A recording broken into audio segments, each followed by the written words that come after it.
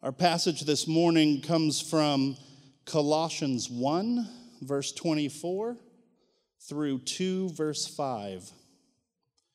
Now I rejoice in my sufferings for your sake, and in my flesh I am filling up what is lacking in Christ's afflictions for the sake of his body, that is, the church, of which I became a minister according to the stewardship from God that was given to me for you, to make the word of God fully known, the mystery hidden for ages and generations, but now revealed to his saints. To them God chose to make known how great among the Gentiles are the riches of the glory of this mystery, which is Christ in you, the hope of glory. Him we proclaim, warning everyone and teaching everyone with all wisdom, that we may present everyone mature in Christ. For this I toil, struggling with all his energy, that he powerfully works within me. For I want you to know how great a struggle I have for you and for those at Laodicea, and for all who have not seen me face to face, that their hearts may be encouraged, being knit together in love, to reach all the riches of full assurance of understanding and the knowledge of God's mystery, which is Christ, in whom are hidden all the treasures of wisdom and knowledge. I say this in order that no one may delude you with plausible arguments. For though I am absent in body, yet I am with you in spirit, rejoicing to see your good order and the firmness of your faith in Christ. The word of our Lord. Thanks be to God. Heavenly Father, I thank you for your word. I thank you for the truth of it. I thank you that we can rely upon it in times of distress and in times of blessing. Lord, I thank you for our pastor, Ryan, and his friendship, his leadership to us. I thank you that he faithfully commits himself to your word each week. But Lord, I pray that you would quiet his own voice and magnify yours through his message this morning.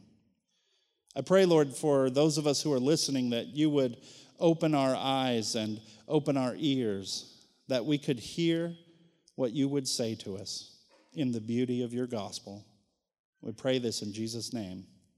Amen. Hey, so we're in a series of messages that we're calling New, and we're basically just going through a book of the Bible called Colossians. And what we've seen about this book is that Jesus really wants to make his people new. Amen? He really wants to make us new. He really wants to do work in us. And today, the thrust of our focus in the scriptures that we're going to zone in on is this idea of maturity, or spiritual maturity. Maturity is a word that we often use to describe what it means to grow up, becoming what you were made to be. Paul says this in Colossians chapter 1, verse 28. This is the thrust where we want to focus today. He says, "Him we proclaim, that we may present everyone mature in Christ." Now, we wouldn't know what maturity is unless we knew what immaturity was. You know what I'm talking about? Have you ever had a moment in your life where you just realize that you're not as mature as you wish you were? My mom is like one of the greatest, most encouraging, most eternally optimistic people that I've ever met in my entire life. And some of you that have met her can agree with that. And so, she has a way of looking at things and always seeing the silver lining. And I was 18 years old, and I was in Bible college, and I was learning these big truths about God. And my mom was a new Christian. She had become a Christian maybe a year earlier. And I just had a way of just kind of coming in and like trying to Jesus juke her and shut her down, Everything that she would say, I always had an answer for that. And one day, I get home from school. It's a Friday night. And my mom said, "Hey, let's pray together about that. I bet God would love for us to pray about that." Now, little did my mom know at the time that I had just been discussing and learning about the sovereignty of God and its implications in the world. And so I go, Mom, it's pointless to pray. God already knows everything. And I couldn't get my foot out of my mouth fast enough because I was immature. And I was showing it to my mom who believed God, believed His Word, because prayer and the sovereignty of God go together. They don't exist separate from each other. Maybe you've got some moments like that in your own life where you wish you were a little more grown up in Jesus than you are. The big idea of where we want to go today is this: we were made to mature. You guys want to say that with me? We were made to mature. We were made to mature. So I've got kind of 4 movements that I want to talk about as we look at this text. The first one is this: the goal of maturity. The second one, the responsibility of maturity. The third one, the mission of maturity. And the fourth one, the power of maturity. So let's dig in to the goal of maturity. There's a couple of words used in the Greek language to describe the word maturity in the Bible. But the word that's used in Colossians 1:27 is this word that literally means perfect. It's used in another place where Jesus says it. It's in Matthew 5:48. If you've got a Bible, you can turn over there. But He says this: you therefore must be perfect as your heavenly Father is perfect. That's the same word that Paul uses to talk about that his goal is maturity. His goal is that everyone would be perfect as our Heavenly Father is perfect. And why? Because Jesus said, you must be perfect as your Heavenly Father is perfect. What a daunting word. Am I right? Perfect? Perfect, really. I was in a local establishment a couple weeks ago, and I'm checking out at the counter, and on the wall, there is this like decal on the wall that's something unlike anything I've ever seen before. It literally said this: there is no such thing as perfection, so do not expect it. Like, that's what this guy's wall said. So like, hey, whatever I'm selling, it's not going to be perfect, so just get over it, is what he's saying. I just thought it was pretty interesting to have that on the wall. It was almost like the guy who put it up on the wall had this internal, like, repeating accusation going in his mind. That he's expected to be perfect in his work and in the things that he produces with his work, but somehow he can't do it. And so to appease this internal argument that he has, he just puts this up on the wall. Hey, I just want to tell everybody it's not going to be perfect, so just get over it. And so I just felt like, I'm going to be here an hour. I mean, maybe we should have a conversation about it. Maybe he'd be open to talking about it. And lo and behold, the owner was there, and I said, tell me about this decal you have on the wall here. I'm really interested in that. I think I agree with it, but can you tell me more about it? And he says, we're all flawed human beings, and to expect perfection is irrational and unreasonable. And I said, man, I actually couldn't agree with that statement that you said more. I couldn't agree with what you said. And I said more, but we need to show each other grace and mercy.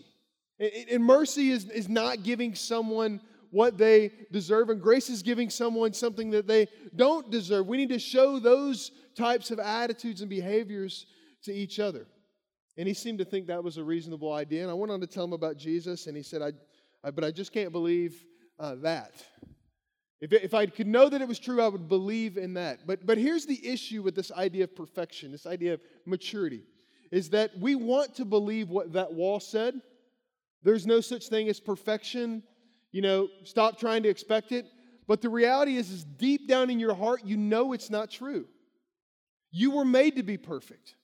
You were made to mature. You were made to be everything that God intended you to be, but somehow inside you don't have it within you. You don't have it within you. So we all have this desire to be made perfect, and we simply just can't get there. And acting like because no one is perfect just doesn't cut it deep down inside of us, does it? We used to be a part of a church in Las Vegas, and they kind of had this mantra that they would say all the time. They said, there's no perfect people allowed. Don't expect perfection. There's no perfect people allowed. And the thing is that the sentiment sounds fine, and it's actually a true statement. It's just not all of the truth. Let me explain what I mean by that. We cannot be perfect, yet Jesus is, and He calls us to it. And because you and I were made for glory, for worth, for perfection, we were made for so much more than we settle for. Listen to Colossians chapter 1, verse 27. Paul says this, to them God chose to make known how great among the Gentiles, those people that didn't have God's grace in their lives, how great among the Gentiles are the riches of the glory of this mystery, which is Christ in you, the hope of glory.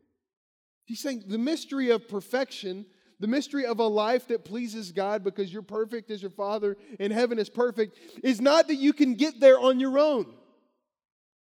My friend at the store that I was at, he knew that he couldn't get there on his own. And so his idea was, I'll just lower the bar so that I can get there. And then if I lower the bar, then I'll be satisfied inside. But there's something still that exists within each and every one of us that knows we're just not enough on our own. And you know what? God put it there. God put it there so that you would seek Him. You would seek this mystery, Christ in you, the hope of glory. Now, when we think about glory, and if you look at the original language about what glory is it's this term that's hard to put words on, isn't it? But it means weightiness and worth and honor. It means those types of things. And the interesting thing about what we think about glory as humans is that we know that God deserves glory because He made us in His image. If you follow Jesus, He redeemed you, He saved you. But what Paul says is that Christ in you is the hope of glory. He's not talking about just giving glory to God. He's talking about God redeeming glory in us. It's a flipped way of thinking about it. Jesus says you must be perfect as your Father in heaven is perfect. And we're thinking, how do we get there? I just keep falling short. I want to get to the other side, but I can't quite make it. And Paul says, whoa, you're missing the point. The point is this, Christ in you, the hope of glory. Not you getting to Christ, the hope of glory, but Christ in you, the hope of glory. And what we do as His people is we invite Jesus to come into our lives through repentance and faith. And we say, Jesus, I can't do it. I know that I'm messed up. I know that there's no perfect people allowed, but I know that you require me to be perfect. So how do I get there? Christ in you, the hope of glory. When we receive Jesus, here's what begins to happen in our lives. Here's how we begin to get spiritually mature, is that Jesus comes inside of us, and as we believe in Him, we turn from our old ways, and He begins to press out the unbelief of trying to get glory on our own. Little by little, as we repent and we trust Him, and we seek His face, and we desire more of Him and less of us, it pushes little by little the unbelief out of our identities. Now, the trajectory of us fully being one with Jesus, Christ living fully inside of us, we'll never experience the fullness of that this side of eternity. But He's put it in us to keep seeking it, not just for ourselves, but also for others, as long as God gives us on this earth. Now, this idea theologically of becoming a little bit more like Jesus, a little bit more like God, gaining a little bit more glory of Christ living inside of us is this theological word called sanctification. And it's this idea that Jesus changes us a little bit every day by the power of the Spirit, that we become a little bit more like Him and a little bit less like the world every day that we follow Him. Because, we have 4 kids, we cycle through clothing, so sometimes you might see Roman and he's got like jeans with like holes in them or whatever, and he's like, these are my new jeans, and you're like, no, those are not your new jeans, and they're new to him because his brother gave them to him, and his brother got holes in them. We cycle through clothing like that. Maybe you grew up in a family the same way, but sometimes they'll pull a piece of clothing out that's just a little bit too big for them, but they're so excited to wear it that they'll just wear it anyway, and I'll pull a dad move and say, hey, just just put a belt on or roll the cuffs up. It looks great on you, son. And that's kind of like what it's like to grow up in God's grace, to grow up in His image, to grow up in our identity with Him, is that as we seek to follow Jesus, the clothes feel a little bit big, like His righteousness on us. It doesn't fit quite right because He's still pressing all of the unbelief out of us. And we all want to be further along than where we are, but the beauty of where you're at is that God is in control of where you are right now. He's in control. He knows what you struggle with. And He asks and pleads with you to seek His face, that Christ might be more fully formed inside of you day by day. So what's your gut level response to that? What Jesus says, you've got to be perfect as my Father is perfect. And the slogan, no perfect people allowed, just won't cut it in the kingdom. What is your response to that? How will Christ be formed in you this week? Secondly, let's look at this idea of the responsibility of maturity. We've looked at kind of what it means to mature, but the responsibility of maturity. Now, I'm actually going to flip over to Philippians chapter 3, verses 12 through 16 to look at this for a second, because I really want to hone in on our individual responsibility for our own spiritual maturity. Paul in Colossians 1 that we're looking at talks about how we have an obligation, a stewardship, a mission to help other people mature. So last week we talked about that idea of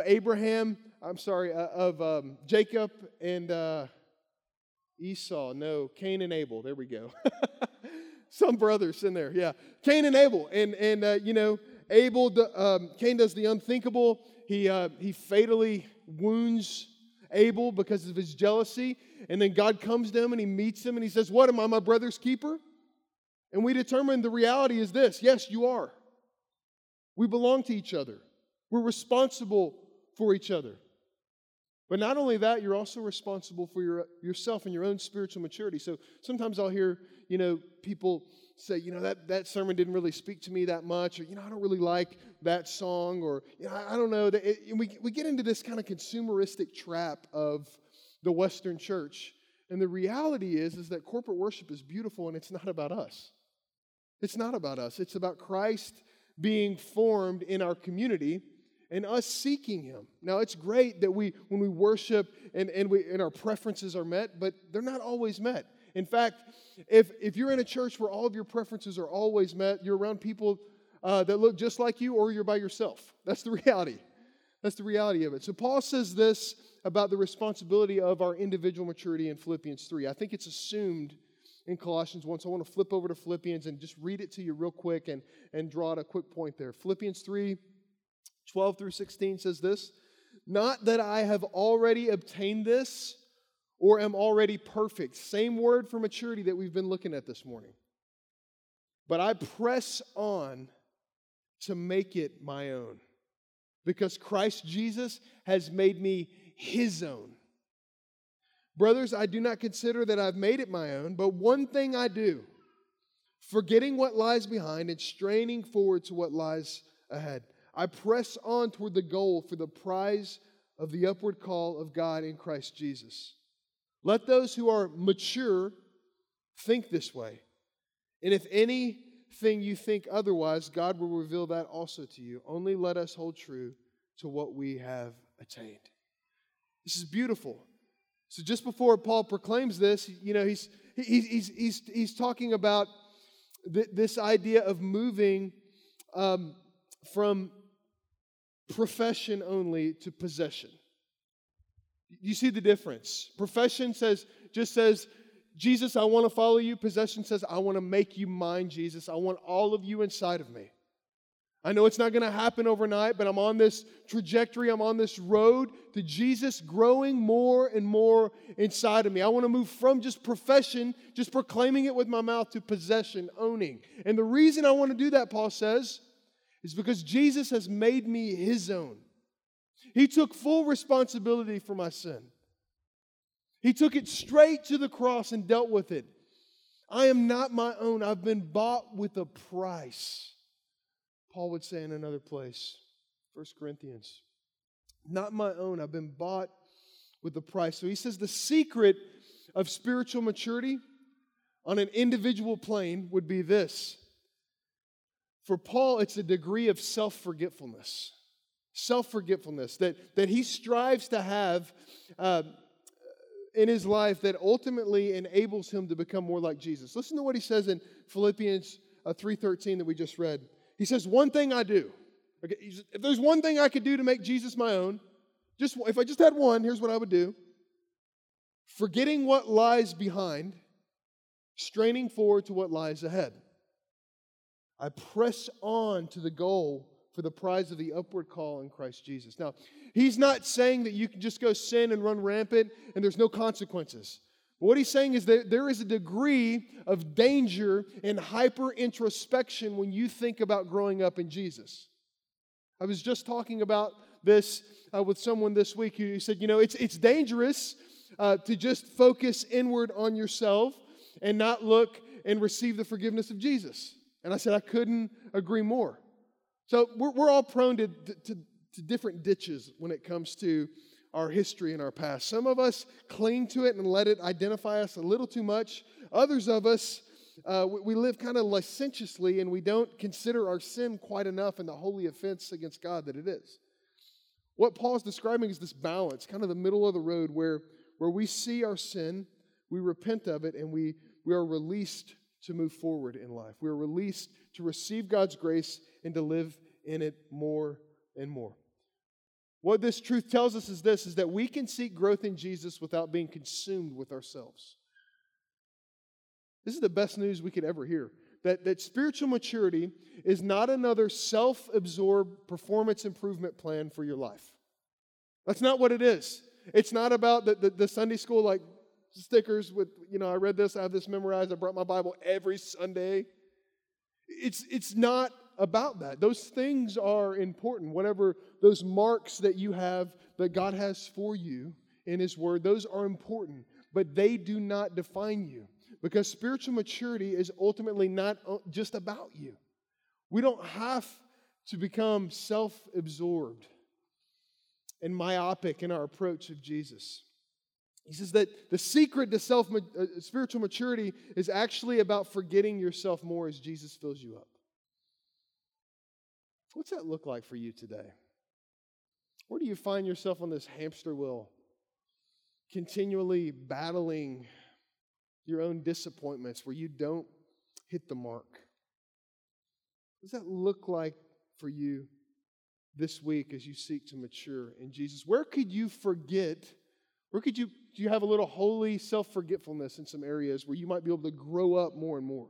Because the more we hold on to our past, the less of a grip we have on the future, which is what Jesus is making us into. What would that look like for you this week? So Paul says you've got to grow up in Christ, forget what lies behind, look forward to what lies ahead, and then he gives us this mission of maturity in Colossians chapter 1. If we flip back over there, the thrust of what he wants to communicate to this church in these verses is that we are all responsible for one another's maturity in Christ. So by making Jesus our own as He has bought us with a price, we ultimately enable ourselves to give ourselves more and more away than keep more and more of our preoccupation with ourselves. We give ourselves away. Paul says this, Colossians 1:28, Him we proclaim. That's key. Who do we proclaim? Who do we proclaim? Him. Him. We don't proclaim ourselves. We don't proclaim, hey, I'm knocking it out of the park in my spiritual maturity. It's been 2 weeks since I've sinned. That's not possible, by the way, but anyway. Him we proclaim, not ourselves. We can only proclaim Him if He is filling us and we're emptying ourselves of our preoccupation with ourselves. Him we proclaim, warning everyone and teaching everyone. That's two sides of God's Word and its impact in our lives. Warning and teaching with all wisdom, that we may present everyone mature in Christ. His heart is that He might be able to present everyone mature in Christ. Not perfect, but becoming more and more like Jesus every day of their lives. And maturity, or this idea of seeking perfection, being formed to be more and more like Jesus, is a responsibility, but it's also a stewardship. Meaning that we have a responsibility to steward it among other Christians, that you actually do belong to your neighbor. You are part of a body and you are not your own. Now, we don't live this way very often. So how do we help each other mature? Well, Paul says this, that what's going to happen in our lives is that the Word has to become made fully known. That we need to be reformed with the Word at the core of who we are and what we do and what we speak and what we say and how we live. Not our word, but His Word. Him we proclaim. So he talks about two sides of the Word being formed in us. Now, the Word is formed in us individually as we seek Him, but it's also formed in us communally. It's being formed in you as I speak, and it has nothing to do with me because it's Him we proclaim. And His Word is the one that does the work by the power of the Holy Spirit. Him we proclaim. And he says the first way that we proclaim is by warning. Now, warning is not a word that we perceive positively, is it? What comes to mind whenever you hear the word warning? Is it not blue lights in your rearview mirror? You're like, I hope I just get a warning, right? I mean, we don't think about warning in a positive manner. And by the way, Megan is the queen of getting warnings. I kid you not. You want to figure it out, talk to her. I haven't got it figured out, but she does. Warning is not a word that we receive positively. We're so afraid to use God's word in such a way that it might be offensive to ourselves or others. Now I'm not talking about someone who is brash in their speech and their conduct in regards to God's word. I'm not talking about the guy with the bullhorn at the Georgia football game, right? I'm like God, I think God's word is going forth. I'm not talking about warning people like that. I'm talking about in a community of people warning in such a way that it draws out unbelief.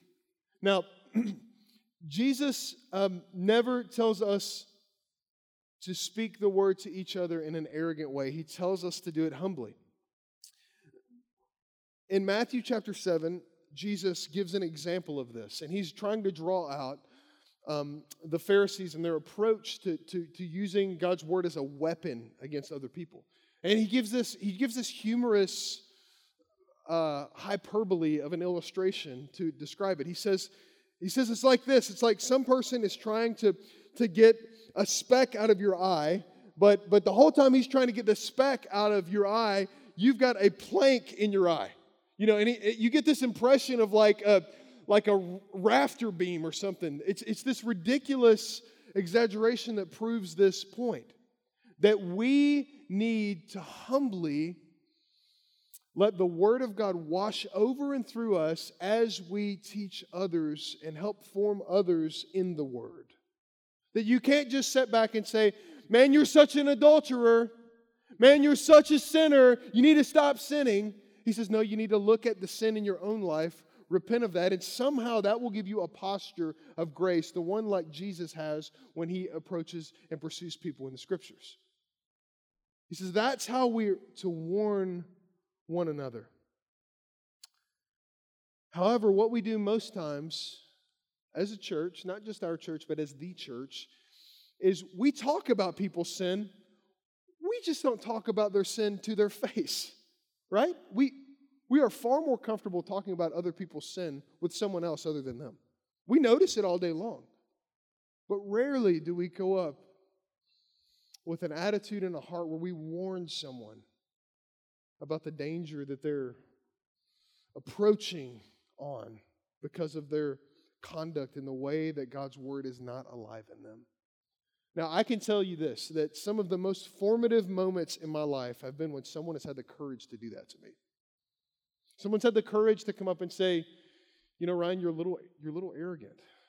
But let me tell you about this example. And we got this friendship, and they remind me, and I say, because the Holy Spirit is living in me in those moments, yeah, you're actually right.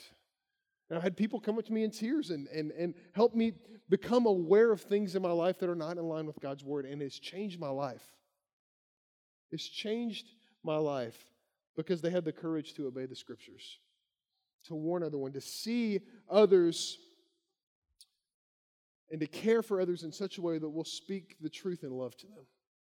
Now, the other thing is, you go back to Jesus' example of Matthew 7 about speaking the truth in love, rather about the plank and the speck. Do you know how hard it is to get something out of your eye on your own? It's impossible, right? You're like, hey, I think something's in my eye, and they're like, well, look down, no, look up, and you're trying to figure it out, but it takes a team of people to be able to do that. That's the same way with identifying and repenting of sin in your own life. You can't do it on your own. You can try to do it on your own all day long, but it takes the church, the family of God, who are willing to be humble enough to say, let's grow in Jesus together. I'm going to submit to you, you're going to submit to me, and we're all going to submit to Jesus. And we're going to open this door of being able to warn one another instead of just gossiping behind each other's backs. Next, he says that we proclaim him by teaching. Proclaim him by warning, proclaim him by teaching. So if warnings are the reactive approach to sin in our life, teaching are the proactive approach. You know, this is where we willingly submit ourselves to God's word and to those who teach God's word. Now, all of us, to some degree, are charged with a responsibility to teach. Maybe not up on a pulpit, maybe not even in a classroom, but we're all called to, because Jesus calls us to that in Matthew 28, 19, and 20, right? Go make disciples of all nations, baptizing, teaching. He calls us all to it to some degree. Now, some of us are gifted more than others. That doesn't matter. We're all called to teach the word to one another. And we need to be taught the truths about God, because we will never be finished growing into the Word of God. We'll never be finished until we meet Jesus face to face, growing up into this book. And so this morning, if the Word is somewhat stale to you, if the Word is somewhat indifferent to you, I want to encourage you to get on your knees before God and ask Him to help you want this more than anything in your life. And get yourself into a group of people, a community, a church that will walk alongside you as you seek to have His Word formed in you. This is what maturity and community sounds like. Now, if that's what it sounds like, warning and teaching as we seek to be formed in the Word, here's what it feels like. All right, you ready for this? Struggling, toiling, and suffering for one another's growth in grace. This is what Paul says. Listen to this. Colossians 1:24. He says, I rejoice in my sufferings. Sounds crazy, doesn't it? He says, I rejoice in my sufferings for your sake. So these scars on my back, they're for your sake. They're not just for me. This is not just what I do when I in my spare time. I don't just get beaten and shipwrecked just for fun. These are for your sake. And in my flesh, I'm filling up what is lacking in Christ's afflictions. Now, this can be a confusing verse because you can read this and you could say, man, Jesus is like Paul's like the better Jesus. Like he's trying to finish what Jesus started. That's not what he's saying here, because we interpret Scripture with Scripture. So in Hebrews 10:14, the Scriptures say this: for by a single offering, He, Jesus, has perfected for all time those who are being sanctified. So it's like Jesus has already paid the full price. His blood speaks a better word, but somehow we're being shaped in it. So what is this suffering that Paul's talking about? What does it mean? What was lacking was the future suffering of Christians.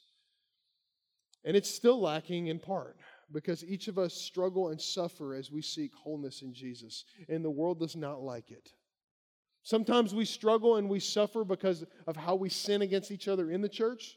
Other times we struggle and we suffer because of what happens outside the church. And as a Western church, we don't have as large of a theology or a component in our thinking and our reasoning about how we relate to God that involves suffering. But in every single letter that Paul writes, it's very present. Suffering is part of the formation process. He goes on to say in Colossians 1:29 that we may present everyone mature in Christ. For this I toil, struggling with all His energy. So toil. You know what toil means? Toil means to work really, really, really hard at something. Toil's first mentioned in the Scriptures when the Scriptures are written about Noah, when he comes on the scene, and the Scriptures say that they were hopeful that Noah might be the one to bring relief from the pain, the painful toil of our hands. We know what toil is. You will feel it as you go home this afternoon with your family. And when you show up in the office tomorrow morning, you will feel the impact of sin, and it will relate to toil in your lives. And it just basically means this, that nothing is as effortless as it should be. Paul should be able to walk into Colossae and say, hey guys, here's Jesus, here's what he's about. Believe it. And that's what we expect in our own lives. That's what we expect in our communities, in our discipleship groups, in the people that we share fellowship with. But Paul says that's not how you're made mature. It's not just about talking and saying something. It's about toiling. It's about the grit. It's about the grind of helping each other walk like Jesus walked and seeing His life formed inside of us. It's not as easy as we think it should be. And that frustrates us. But if anything in this life is worth toiling over, isn't it Jesus? We might toil over a lot of things. But man, one thing that I hope New City Church will choose to struggle and toil and suffer for will be each other's maturity in Jesus. And that means not taking the lazy road of just letting people ruin their lives and walk away from God. That means not just taking the easy road of just saying what's convenient and maybe culturally appropriate in the moment, but it's speaking the truth in love to one another because you love Jesus more than you love your reputation, because you love Jesus more than you love your feelings, because you love Jesus more than anything else. You're willing to help others be formed in Christ. We expect spiritual maturity to be easy, and we act so surprised when it's difficult. The kingdom advances forcefully, and it's offensive because Jesus is remaking us. He's recreating us into His image by the power of the Spirit. And this is anything but easy. Now, before you walk out of here with a to-do list and think, how am I ever going to get there? I've got the best news that out of everything that I've shared with you this morning here, the power of maturity. The power of maturity. The power for Paul's pursuit of being made perfect in Jesus and helping others be made perfect in Jesus was to get outside of himself and to give himself away to others because it was never his power to begin with. It was never his. Listen, Colossians 1:28 and 1:29. Him we proclaim, warning everyone, teaching everyone with all wisdom that we may present everyone mature in Christ. That's the goal. For this I toil. One of the most beautiful verses in the Bible is struggling with all His energy that He powerfully works within me. Our lives are aimed at struggling and toiling with all of Jesus' power, with all that He is, because we know that the struggle was His before it was ever ours. The struggle was His when He sought to make us whole from a God that we didn't even know when He went to the cross. He owned the struggle before we ever felt the struggle. And that's why He owns us, and we seek to follow Him, and we wrestle with Him, and we wrestle with one another. Oftentimes people will see Megan in the grocery store with 4 kids, wrangling the kids, pushing the cart down the aisle, and our neighbors have said this too. I just don't know how you do it. And without fail, she'll say, I don't either. I don't do it. He does it. Like I don't, my life doesn't make sense. I've got an autoimmune disease. I've got 4 small children.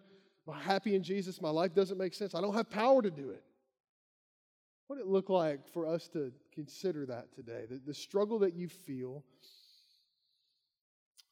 the suffering that you endure, the things that you don't even know that are going to happen in your life that are going to be tempted to wreck your joy. What would it look like to just from the outset say, I'm not going to have strength to do this. I'm going to feel helpless when I look inside and try to accomplish this. Because that's what it feels like. And I just want to close with a quick story of of a great way to kind of illustrate this truth. So there's this son that tells his dad that he wants to run. Now the dad he's not really into running, but he really loves his son, and so he says, I'm going to become a runner because I love my son and my son wants to run. And so it starts with a 5K, which is like 3 miles, and then a year later it turns into a mini marathon, which is 13 or so miles, and then a marathon, and then several 26.2 mile marathons, and then an Ironman triathlon, which, to give you reference, is a 2.4 mile swim, a 112 mile bike ride, and a 26.2 mile run. But here's the deal, though. Rick Hoyt, who's the son that wanted to run, has cerebral palsy. And he's never been able to walk or talk on his own a day in his life, yet he wants to do an Ironman triathlon. So Dick trains his body, and he does this. I want to show you a picture of these two here. This is them when they were younger. Now, Rick, who's the son, is 51 years old, and he and his dad have been running for 37 years. So Dick pulls Rick in the raft for 2.4 miles as they swim. And then if 2.4 miles of swimming isn't hard enough, which I can't walk 2.4 miles, so I don't see how they do this, then they get on a bike and they go 112 miles, and this rig weighs like over 300 pounds. And then after they get off the 112-mile bike ride, then he hops in this kind of modified jogging stroller like this, and he runs for 26.2 miles, all because his son wanted to run, but he didn't have the power to do it. All because he wanted to run, and he loved his son, and he didn't have the power to do it. He said, I'm going to do this because I love you. Church, this is life in the kingdom. Jesus was crucified and raised to share his life in you through faith. And it's Jesus that gives us his power in the kingdom to grow up into him in every single way. Because we, just like Rick, have desires of where we want to be in life, of how we want to follow God. And yet we don't have the power to do it. So my question to you as we close is this. Will you let Jesus' power be manifest in your life this morning? Let's pray. Father, I thank you that your word is so powerful.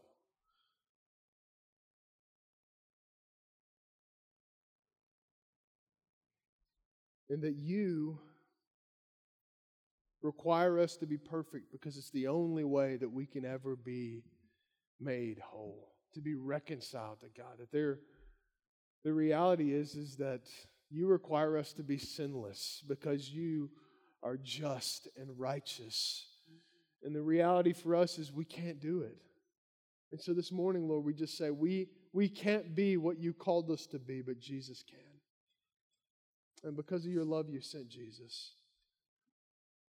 And by faith, the life of Jesus is our story. It is our life. So God, would you help us to grow up more into that this morning? It's in Jesus' name that we pray. Amen.